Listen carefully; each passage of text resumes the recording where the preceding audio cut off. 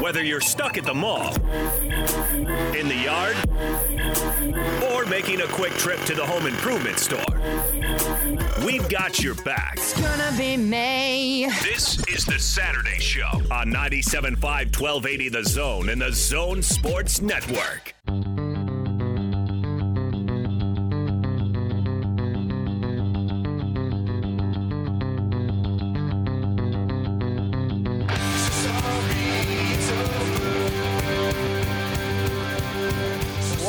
Saturday show here on the Zone Sports Network. Hope you all are doing great on this Saturday. Hour 2 of the show underway now. We are live today at JCW's in Provo, getting ready for BYU pregame coverage coming your way at 1 o'clock right here on these same airwaves. We'll get you ready for BYU and Georgia Southern. And by the way, this week, Jeff, I don't know if you've done this. I have been referring to Georgia Southern almost like Georgia State. It's almost been like 50-50. I have been awful at keeping my Georgia directional schools straight. So I've just said Georgia, even though it's not Georgia, but since I subconsciously know it's not Georgia, then I can just say Georgia and it's fine. They're not playing the number one team in the country this week? No, but we beat Alabama in women's soccer.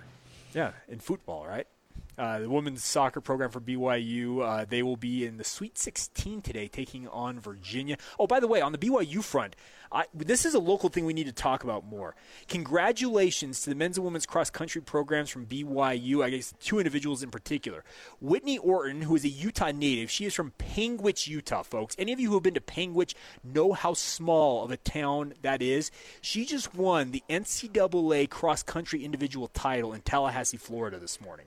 Congratulations to her, and also congratulations on the men's side of things to Connor Mance. He is now a two-time individual champion in men's cross-country. He won it last year as the individual champion and led the men's team from BYU to a good finish as well, but he won the individual title. So both individual national champions in cross-country, in Division I cross-country this year, reside in Provo, Utah. So congratulations to Whitney Orton as well as Connor Mance on those wins. And by the way, Connor Mance, I forgot this, he's actually a Smithfield native. So two Utah natives winning the cross-country titles. So congratulations to both of them. Really, really well-deserved honors. I needed to shout them out at some point on today's show. I just saw that come across. All right, but big football day ahead. As I mentioned, we got BYU pregame coverage at 1 o'clock. Utah pregame comes your way at 4:30, getting you ready for the showdown between the Utes and the Oregon Ducks. The number 23 team in Utah against the number 3 team in the country in Oregon. Huge game, and DJ and PK this week were privileged enough to catch up with Antwan Staley. He covers the Ducks. He's their beat writer up there for the Register Guard in Eugene, Oregon. Did a great job breaking down what to expect from the Oregon Ducks in this matchup. I'm going to let you hear that now. Here you go, DJ and PK with Antwan Staley right here on the Zone Sports Network. How are the Oregon Ducks doing? Are they peaking for the game against the Utes, or is it too early for that kind of thing? I mean, I think defensively, I think they're playing as well as they have all year. I think they're stopping the run really well. Kayvon Thibodeau has definitely been a menace recently, and I think everybody would argue, one of the best players, if not the best player, defensive player in college football. And I think offensively, I mean, they're just very similar to Utah. They like to run the ball. They like to rely on the ground game, the offensive line, and they throw the ball whenever they have to, too, relying on the quarterback, Anthony Brown. So, yeah, these teams are very similar in that way, and I think it's going to make for a really fun game on Saturday. So when Riddell went down, he's a great running back. We've seen him. Utes have had nightmares of him as a freshman a couple years back in the Pac-12 title game. So he goes down, and I figured Dye would be able to step up, and he has. But I was wondering who would be that second back. And I look at Cardwell, and it looks like averaging almost 8 yards a carry. He's been that guy to basically take over for Dye's role as Dye takes over for Riddell's role. So can you say, even though C.J. Riddell is really good, that they haven't missed that much of a beat in the run game? Pretty much, yeah. I mean, I think, like you said, Dye has really been they're a bit of an MVP for this team, not only just running out of the backfield, but also catching passes too as well. So, yeah, he's been instrumental. I think he in just driving that force offensively. And, yeah, you talked about Byron Caldwell, and just the freshman has really come on as of late too, especially in the last couple of games, averaging about 300 yards during that span, and just being a second option for him too as well. And they're deep. They're so deep at running back. Seven McGee is definitely definitely there, another option there for Oregon. So, yeah, Verdell losing him was definitely a big blow, but, yeah, it wasn't necessarily critical for them because they're still able to run the ball and do what they're doing. I mean, anytime you can average 300 yards per game the last 2 weeks, I think you're definitely doing something right in that regard.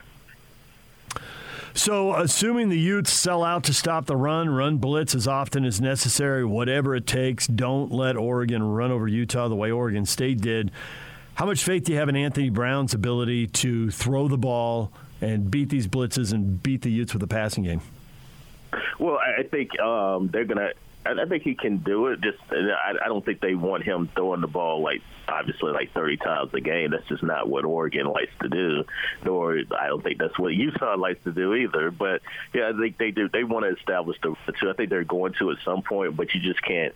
Obviously, you give up 300 yards rushing to any team, you're not going to be successful for the most part. And I think that's kind of what Utah is looking to do, is try to just limit the running game as much as possible, because Oregon's going to run the ball no matter what. It's just a matter of, one, just not letting them get a lot of yards on first and second down, and two, just, being able to, contain it enough where they have to force Anthony Brown to beat them on third and long and third and medium situations. Yeah, he's shown times where he's thrown interceptions, or last week it was definitely the fumble. Could have been the fumble in the end zone. I don't necessarily know what happened. We had some bad camera angles, but yeah, he's shown times where he's turned over the ball. But yeah, he's also shown times where he's able to overcome some of his mistakes and make some big plays too. So it's just kind of what you have to take for Anthony Brown. You have to take some good and the bad as well. But yeah, he's definitely stepped up when they needed him to at times. In light of Utah going to Stanford a couple weeks back and beating them by 45 points in a game that was zero competitive from start to finish, obviously, how did Stanford find a way to beat Oregon? I recognize that there were some guys who didn't play against Utah that played against Stanford, or played against Oregon, but still, folks over here in the mountains are wondering how they lost to Stanford. Well, I think Joe Moorhead being out as the offensive coordinator that day really hurt them, kind of hindered them. And I think that was, you kind of saw that at the play calling. I think, too, also, obviously, defensively, really, Oregon just couldn't get Stanford off the field, whether it be running or they were able to pass the ball down the field effectively, especially in regulation. Tying that game up and forcing overtime, and Kayvon Thibodeau also getting ejected for questionable targeting call too as well. That certainly didn't help things. But yeah, I mean, Stanford, they did whatever they had to do as far as throwing the football, especially in the overtime period, and that's how they were able to do it. Oregon is one of the best rushing defensive teams in the country.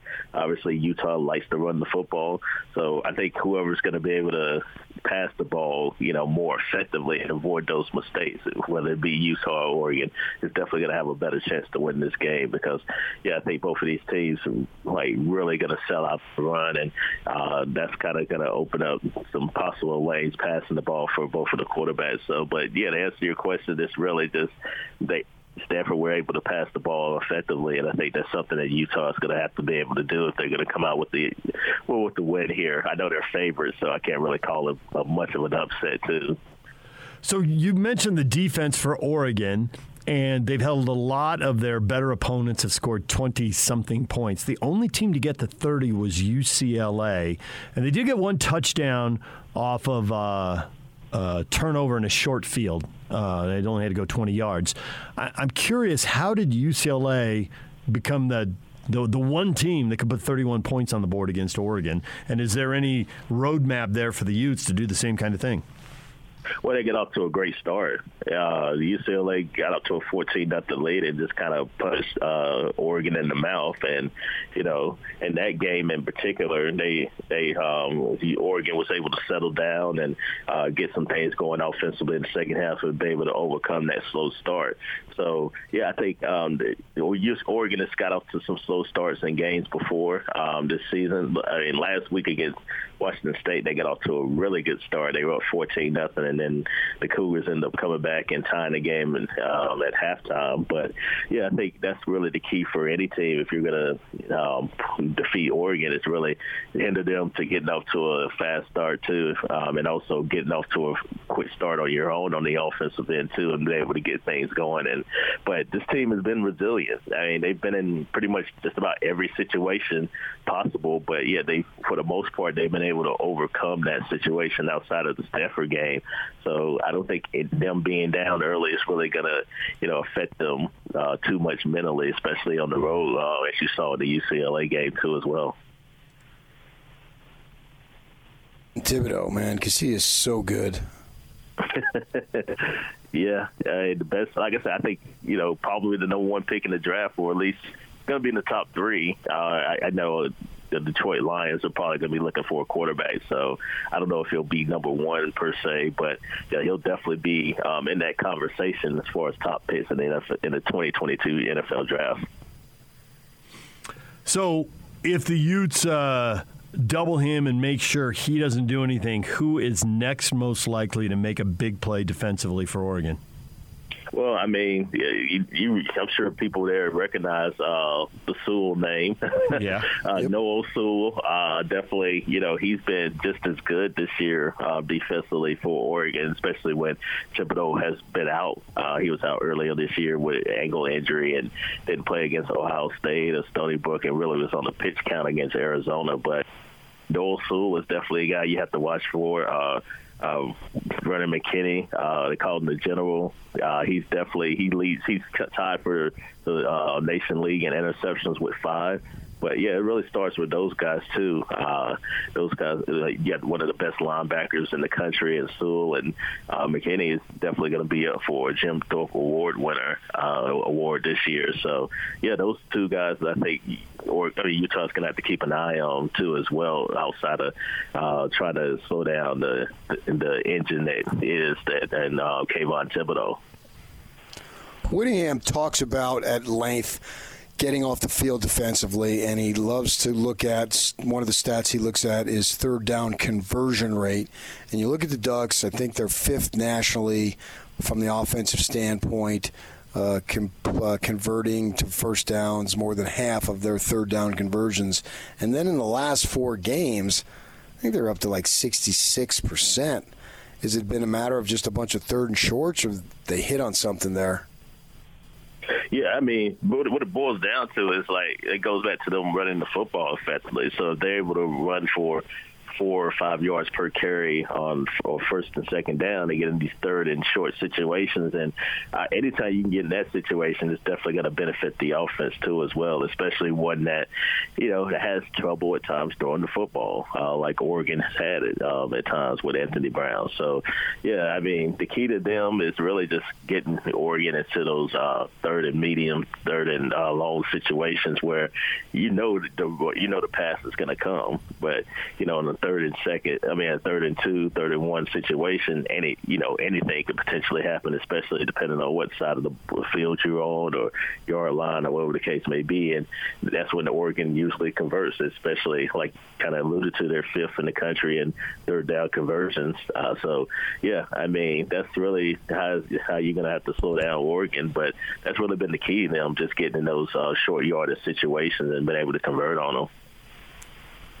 So early in the year, the Utes had problems covering kickoffs, and they gave up a couple of touchdowns. Now they've had problems punting the ball. They've given up a couple of touchdowns, and we're really fortunate that there was a technical mistake made by Oregon State, or they would have given up a third one. How good is Oregon on special teams, and can they take advantage of the Utes in that portion of the game? Yeah, I mean, Oregon had a 63-yard kickoff return last week, so they really set up a touchdown, too, later on in the game, too, and really turned things around. So, I mean, it's been hit or miss, per se, to be honest with you, and Seven McGee has done some good things there in the return game, too, as well. I know Mikael Wright ended up having that long game, too, as well as kickoff return last week. But, yeah, I definitely think it's something that Oregon might be able to take advantage of, but it's been hit or miss at times. It hasn't been necessarily too consistent there. But they do have some playmakers playmakers that could get some potential long gains too as well if you're not careful. Antwan Staley joining us, Oregon Ducks beat writer for the Eugene Register-Guard. Early in the year, there were a lot of one-score games. They beat Fresno by a touchdown, beat Ohio State by a touchdown, did lose to Stanford in OT, beat Cal by a TD, beat UCLA by a field goal. The last 3 weeks, though, all the wins have been double digits. Is Oregon improved and turned a corner here, or is it just the fact that Colorado isn't very good and Washington State are changing coaches and in turmoil, so that doesn't really mean anything? Well, I think it's a combination of it all. Like I think Washington State's a better team than obviously Colorado and Washington. So, and to have the situation that they've had instead of being able to be competitive, I think that's saying a lot too, especially with a team that it can get turnovers the way the Cougars have this year, and they got some off of Oregon too as well. But yeah, Washington's not necessarily a really good team, although it was like a really spirited rivalry game that, you know, the Oregon got off to a really bad start, and they were able to overcome that. And then obviously Colorado is not necessarily very good either. But, you know, you got to give credit to where credit's due. Oregon took care of business and did exactly what they were supposed to do. They played some nail biters too as well. Like you say, you talked about the UCLA game, Cal game. They didn't necessarily play particularly well, but they at home, but they were to overcome that. So this team has played just about every kind of game there is to play, and I think this weekend, last true road game of the year against Utah, probably a precursor of the Pac-12 championship in a couple of weeks too as well. But I definitely think that it's going to be another nail biter, especially on the road. But, you know, it really could go either way. Like I said, I'm about 50-50 on how this game is going to go in particular. Yeah, you and the Vegas odds makers, right? You're no different than that. Utah gets 3 points for being at home. Well, I'll just make Utah a 3-point favorite then. Last thing before we let you go, everyone here is curious. It's a 5 or 6 hour drive, depending on where you live here, to Las Vegas. And there will be if the Utes are there will be a huge turnout for the title game. How well will Oregon travel for something like that when people might be saving their money for playoff games? Vegas is a 15, 16-hour drive, depending on where you're coming from in Oregon. And then, you know, there's flights, but there's a limit to how many people can move on planes. How well will Oregon travel to Vegas? Well, I can already tell you a lot of people have already booked their flights and hotels already there in Oregon. So it's going to be a good amount of people from Oregon too as well. So I don't know necessarily the numbers, but just from people I've talked to online and just out in the street, then people have been preparing for this for quite a while. So, yeah, I imagine it'll be a ton of Utah people. It'll be a ton of Oregon people, especially out in Vegas. I mean, you don't need any excuse really to go to Vegas. I mean, watch a football game on a Friday night, that's a pretty damn good one, though. Well, that's why the conference moved the basketball tournament there, and that's why they moved the football championship game there. All right, exactly. Antwan, we appreciate the time. Thanks for joining us. All right, thank you, guys. From Register-Guard in Eugene, Oregon, and really fun to hear him talk about it. He's like, yeah, a lot of people bought their tickets already to Las Vegas. And as you should. If you're a Utah fan, if you're considering going down to the Pac-12 title game, you probably should have gotten a jump on it, I feel like, 2 weeks ago and started buying them. But this is a huge opportunity for the University of Utah tonight. They have got an absolute titanic clash against Oregon. I've got a feeling that Utah's going to win this game. I don't know how to describe it, but I have a feeling that they're going to go out there and obviously make the rest of the Pac-12 not feel very good about having their top team knocked out of the playoff field. But I think the Utes, they're going to do something special tonight, and I've got a good feeling about it. Obviously, I could be wrong, but I think Antwan Staley lays out a pretty good thing. If Oregon can run the football, it's going to create problems for Utah. But if Utah can force this game onto the arm of Anthony Brown, their quarterback, speaking of the Oregon Ducks, gives Utah, I think, a huge advantage. This is a young defense. Utah's got a lot of youth in the defensive line in particular. They have got, obviously, to be sure that they do their part to slow down these teams. This team they're going up against in in Oregon, and that run game, it's just so critical. We saw Oregon State absolutely run it down Utah's throat, and they lost that game, and you can point directly to that. Obviously, the special teams issues cannot rear their ugly head again, but I've got a sneaking suspicion that Kyle Whittingham and his staff have been harping on that all week long. You'd expect improvement there. You cannot have another punt blocked for a touchdown, but this is a huge game coming up tonight. 5:30 kickoff up there at Rice-Eccles Stadium. Our pregame coverage with Hans Olsen and Frank Dolce will begin at 4:30 right here on The Zone. Coming up in a moment, we're going to step away from the college football realm and talk some college hoops. They're in the early part of their season. One of the foremost authorities on the sport, a guy that the NCAA selection committee, or the, what do they call it, the tournament, whatever, this selection committee, for lack of a better term, they actually use his metrics. Ken Pomeroy, they use them to determine the March Madness field. He lives here in Utah. He's been a dear friend for a number of years now. I had a great chat with him earlier this week about some college hoops things, and figured, you know what, let's talk a little bit about it on air. So we'll get to Ken Pomeroy coming up next. Of course, the Saturday show, want to let you guys know, is brought to you by our friends at Mountain Land Supply. Absolutely love having them on board with us. They are where the pros go for plumbing, landscaping irrigation, agricultural irrigation, HVAC parts, tools, and safety equipment. Find a location near you at mountainland.com. Cannot thank Mountain Land Supply enough for being the title sponsor here of the Saturday Show. More in a moment. This is the Saturday Show on the Zone Sports Network. Let's go live. We talk Jazz, Utes, Cougars, and Aggies, even on the weekend. You're locked on to the Saturday Show on 97.5 1280 The Zone and the Zone Sports Network.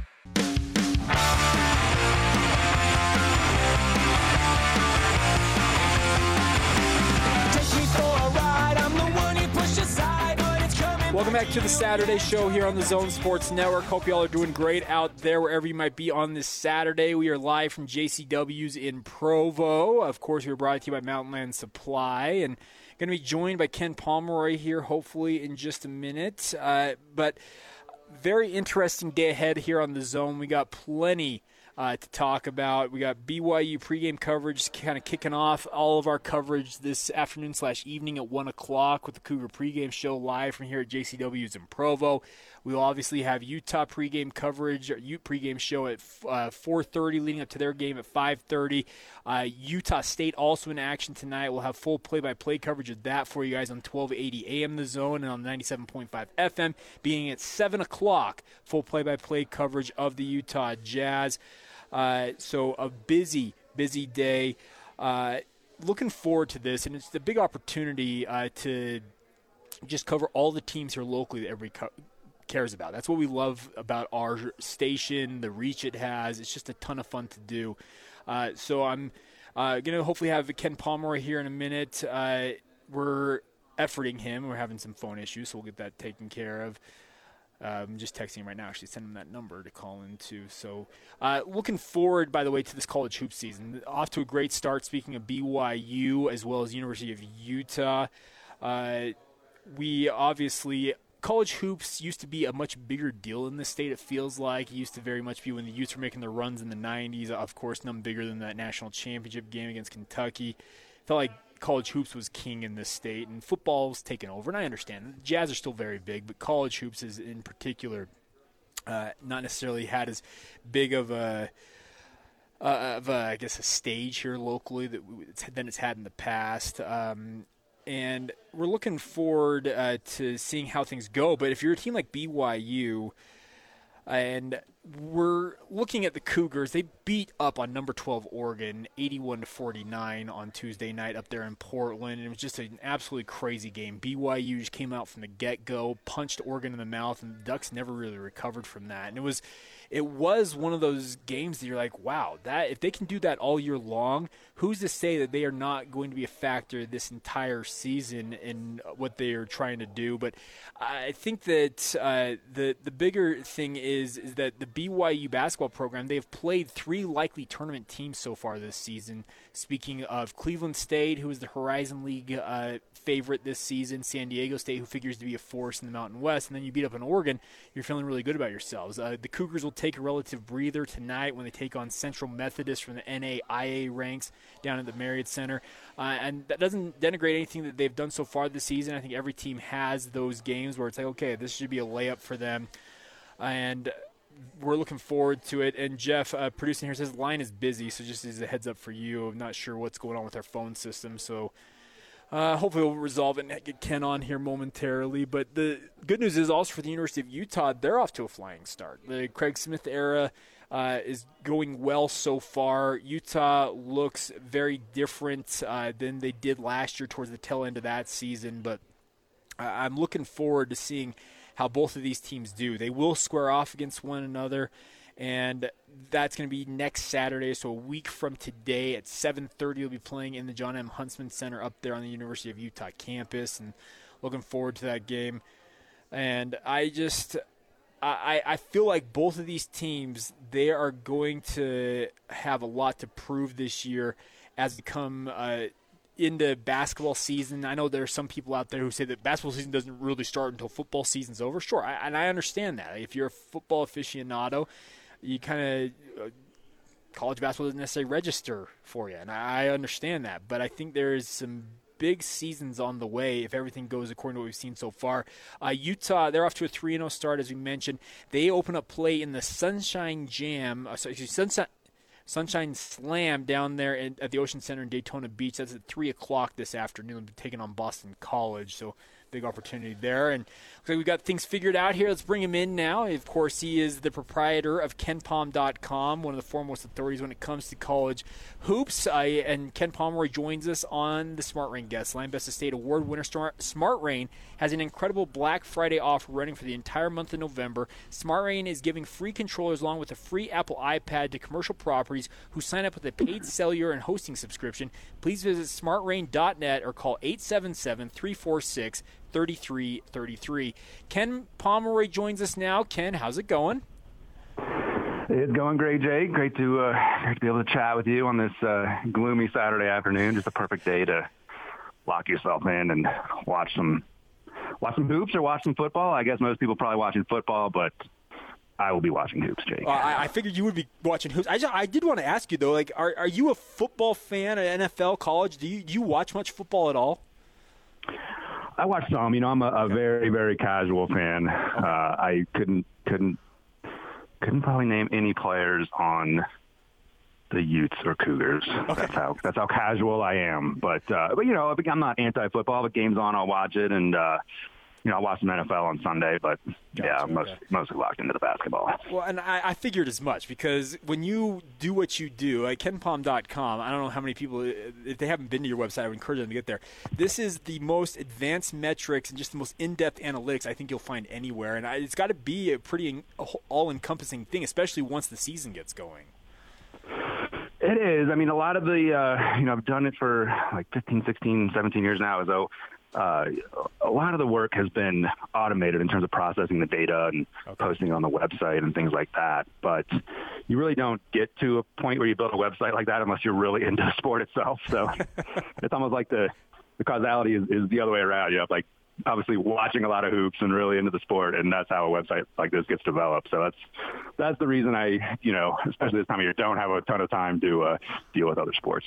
Sure. Well, I want to talk about some of the local teams. Let's start off with the Utes. They're going to be in action this afternoon at 3 o'clock. Craig Smith obviously taking over as the new head coach up there on the Hill.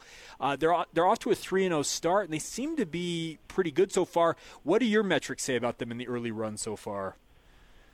Yeah, I think you have to be optimistic about them. Anytime you have a coaching change, it's always a little scary that first season. You don't know what you're going to get. The last time the Utes changed coaches, they had one of the, certainly the worst team they had in their history, and one of the worst power conference teams ever. So those things can happen. But I guess the thing I would say about this version of the Utes is that they're competent. I mean, it doesn't sound like a huge compliment, but there are at least two teams in the Pac-12 that are not competent right now, and that's Washington and Cal. So, so Utah has them beat, and certainly through 3 games, the schedule hasn't been terribly tough, but we'll find out a little bit more about them today when they take on Boston College. But I would be pretty happy with the way things are going and how things have looked, and certainly the new players that Coach Smith has brought in terms of Raleigh Worcester from Utah State and David Jenkins from UNLV have both worked out pretty well so far.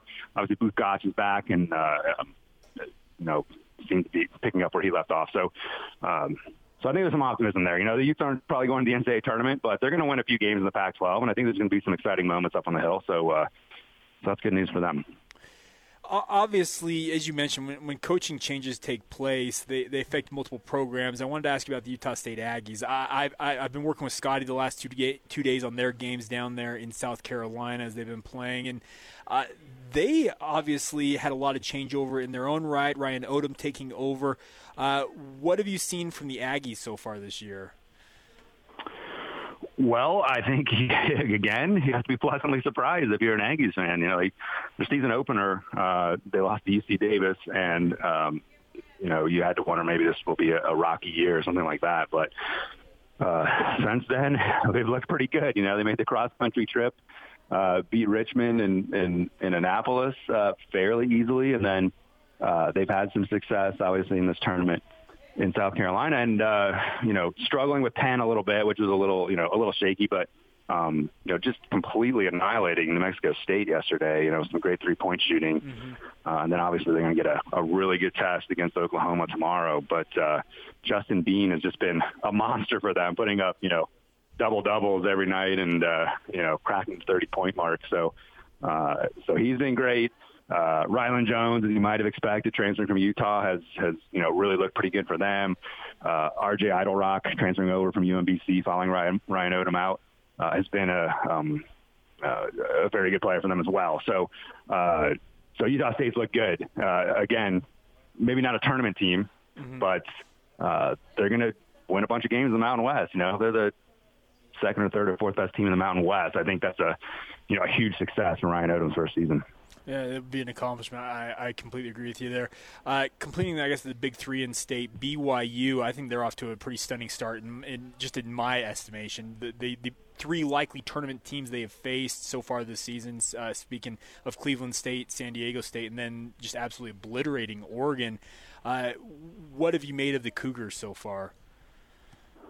Yeah, they've been, as good as you could have possibly imagined at the start of the season. I think there was obviously some hope that they were a top 25 team. Obviously, Alex Barcelo coming back was the root for a lot of that optimism. But Tejon Luke is coming over from Milwaukee and really kind of running the offense the way he has. Seneca Knight coming in and playing well also for them has helped. Bruce Traore, the freshman, kind of fullback type physique for them, but playing well, coming off the bench, and looking like he's just going to be a stud for that program if they can keep him around for a while. So that's just a few of the key cast members there, but it's really just overall a good team. There's no dominant force offensively. I think people look at Barcelo and think he's the star of the team, and he clearly is the star of the team, but he's not really like a high usage guy. He'll shoot it when he's open and he'll probably make it, but he doesn't take a ton of shots. It's just a really well distributed offense, and it's hard. It's kind of hard to imagine. Really, after 3 games, it would be really tough to imagine this team not making the NCAA tournament, not being a decent seed, a 5 or a 6 seed. Obviously the game at Oregon kind of backed that up, but even beating San Diego State the way they did, it's kind of a tough grinding game. That's going to be another great win for their resume. So things are certainly looking great for BYU. I want to ask you about this, Ken, because you do a lot of these metrics and whatnot. BYU obviously will be moving into the Big 12 here in a couple of seasons. The Big 12 is one of the premier conferences already. How do you think it will be likely a top 3 conference annually, even with the changeover that's going to happen in the next couple of years?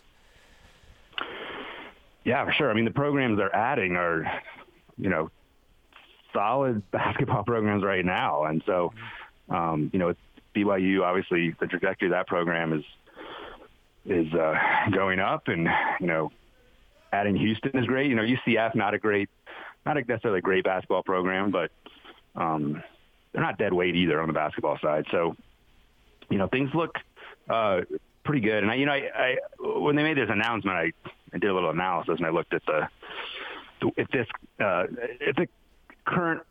the composition of the conference was what it will be in 2 years, how would that conference have ranked over the last 5 or 6 seasons? And it still would have been slightly ahead of the Big Ten for the number one league. Oh wow! I don't know if that's how it's going to be going forward necessarily. The Big Ten has been pretty strong in recent years. So I'm not saying necessarily unequivocally that the Big 12 is still going to be the best conference in the country, but definitely top 3. I mean, the bottom line is there's not the only competition for top 3 is really the Big 10 and Big 12, and then the other 4 power leagues are kind of battling it out at a slightly lower tier. So yeah, I think it's pretty safe to say, unless there's some sort of massive coaching defections, if Scott Drew left Baylor or something and Baylor went back to being a non-top 25 team or something like that, that could change things. But the way things look now, I mean, Kansas is always going to be awesome, assuming they stay in the league, and Baylor should be awesome if Scott Drew is there. And, there's obviously a number of other programs in the Big 12 that are not necessarily top 5, top 10 level, but in any given year, are on the edge of the top 25. So things will be fine in the Big 12. I mean, I'm absolutely stoked to see those teams come into Provo and get to see those teams live. Yeah, absolutely. I wanted to ask you about the Pac-12 this year. You already mentioned earlier on that it looks like Cal and Washington are just going to be you just had dead weight for the conference. But how good can the Pac-12 be as a whole this year? Well, I think there was some justified optimism heading into the season, based on the incredible run that the league had in last year's NCAA tournament. Yeah. However, the start of the season has not gone well. Like, UCLA has been as good as advertised. Mm-hmm. USC still, waiting on. Arizona looks very good. Got a nice win last night over Wichita State, and they'll be taking on Michigan tomorrow down in Vegas, so that'll really tell us where they are. But they could be very good. Oregon, obviously, maybe good going forward, but the loss to BYU was not good. And the rest of the league has really not distinguished itself. So right now I have them rated as the 6th best conference in the country, and that could change. I mean, they're basically tied with the ACC and the Big East. So, they could easily move into the 4th spot if they just have a few key wins. But it hasn't been a very, a great start. But that could work to Utah's advantage as well. And that's why I think, it's 8-10 or something like that in the Pac-12 was very realistic for the Utes, because outside of UCLA and Arizona and maybe Oregon, there's a lot of wins to be had. Yeah, I just that's the one thing I think a lot of people just wonder about. Okay, is the Pac-12 because to use the football analogy, there's a lot of people out there who have denigrated the Pac-12 in football in recent years, and hoops has not necessarily been as solid as it has been in past years. But I think a team like UCLA is more than capable of helping carry the banner, I guess, in a way for the Pac-12. It certainly helps. I mean, you look at the history of the conference, and UCLA and Arizona historically, really since like the mid 80s or something, have just been incredible. Like almost every year, both of those teams are, above 500 in league and top 25 teams. And in recent years, certainly UCLA has maybe not lived up to that standard. And Arizona kind of struggled with that, with the NCAA kind of sniffing around the program there. But certainly UCLA is back. Arizona almost back. Maybe back. We'll see. I mean, they have a lot of talent, really. I'm really impressed with the way they look. So that's definitely good for the league. Like, that's a good start. Like, it's almost mandatory. If that league is going to be, like, ever get back to the point where they're like a top 3 league, those 2 programs have to be very good. And they seem to be there. So now it's on, the rest of the league to kind of get their act together and, produce, 3 or 4 more teams that are top 25 worthy. That's how you get back to the point where you're one of the best conferences in the country. I got 2 more things for you here, Ken. Gonzaga, obviously Chet Holmgren, the top recruit coming in there. They seem like they're off to a really good start. Are they as good as they were last year in your mind? I know that you still have them number 1 in your rankings. Yeah, I mean, I had them, number 1 preseason by quite a bit, so they're kind of, riding on that a little bit. If you saw them play against Texas, who I have 14th in my system, You know, they won that game fairly easily, and that's been their only real test so far. I don't think they're as good as they were last year. I mean, national championship game aside, that was one of the best teams of the last 15, 20 years. You know, just so happened in the national championship game, they also played another team that was one of the best in the last 15, 20 years. So I don't think they're on that level, but they're pretty good, man. Like they're definitely one of the top 5 teams in the country, maybe the best. You know, it's going to be another one of those deals where at the end of the season they're going to be, 27-3 heading into the NCAA tournament, or I guess after the WCC tournament they'll be like 29-3 or 28-4 or something like that. You know, the thing is the WCC is actually pretty tough this year. Like, it's just the toughest the WCC has ever been. So Gonzaga will steamroll through that league, but I don't see them going undefeated. And they could lose 2 or 3 times. I mean, it's not just BYU. You know, it's you can look at St. Mary's, obviously always solid, but San Francisco is very good. Santa Clara has gotten off to a great start. Loyola Marymount is halfway decent. So all of those games on the road are going to be, decent tests for Gonzaga. And when they inevitably have one of those like off shooting nights, unlike last year where they could win that game by 10, it's going to come down to the wire this year. So I do think that while Gonzaga is very good, their record might not be quite as gaudy as it has been in years past. Gotcha. All right, Ken, last thing from me. On an average day, how much college hoop are you watching? Well, I try to moderate my behavior and not be too upset. It's actually kind of a grind, if you're just sitting in front of the TV for 6, 8, 10 hours in a row, like probably not healthy. It's really difficult actually to maintain your attention span. So right now I got the Villanova Tennessee game on, and it's about a 20-point game for Villanova. So I might not watch that one to the conclusion, but I'll probably catch parts of a good, 5 or 6 games today. And, if a couple of them end up being compelling, I'll obviously be glued to them all the way through. Ken Pomeroy, the best. Ken, thank you enough for joining us here, and look forward to catching up with you again soon, all right? All right, thanks, Jake. Always enjoy it. There you go, Ken Pomeroy at kenpom.com. You can go see his rankings, and trust me, folks, if you want just a kind of a deep dive on college hoops and want to know exactly what's going on, you want kind of the inside edge when it comes to your bracket pools, when it comes to that time of the year in March, and then you could do a lot worse than using kenpom.com as kind of your secret weapon on that. But Ken is the best, and I just love his analysis and does a great job. So thank him for taking the time to join us here on the Saturday show. We will put a bow on the Saturday show coming up here in just a moment. I just want to remind you guys we are live today at JCW's. We will be here, obviously, for BYU Cougar pre- and post-game coverage as well, beginning at 1 o'clock. We do have Jazz gear, so if you'd like to pick some up, feel free to stop by, get some lunch, say hi. I'd love nothing more than for you guys to stop by and grab some food, grab some gear, and just say hello. More in a moment. This is the Saturday show right here on the Zone Sports Network. Saturday. We rock your weekend. The weekend is here, and we're breaking down the teams that you're passionate about. Oh, really? This is the Saturday show on 97.5 1280 The Zone and the Zone Sports Network.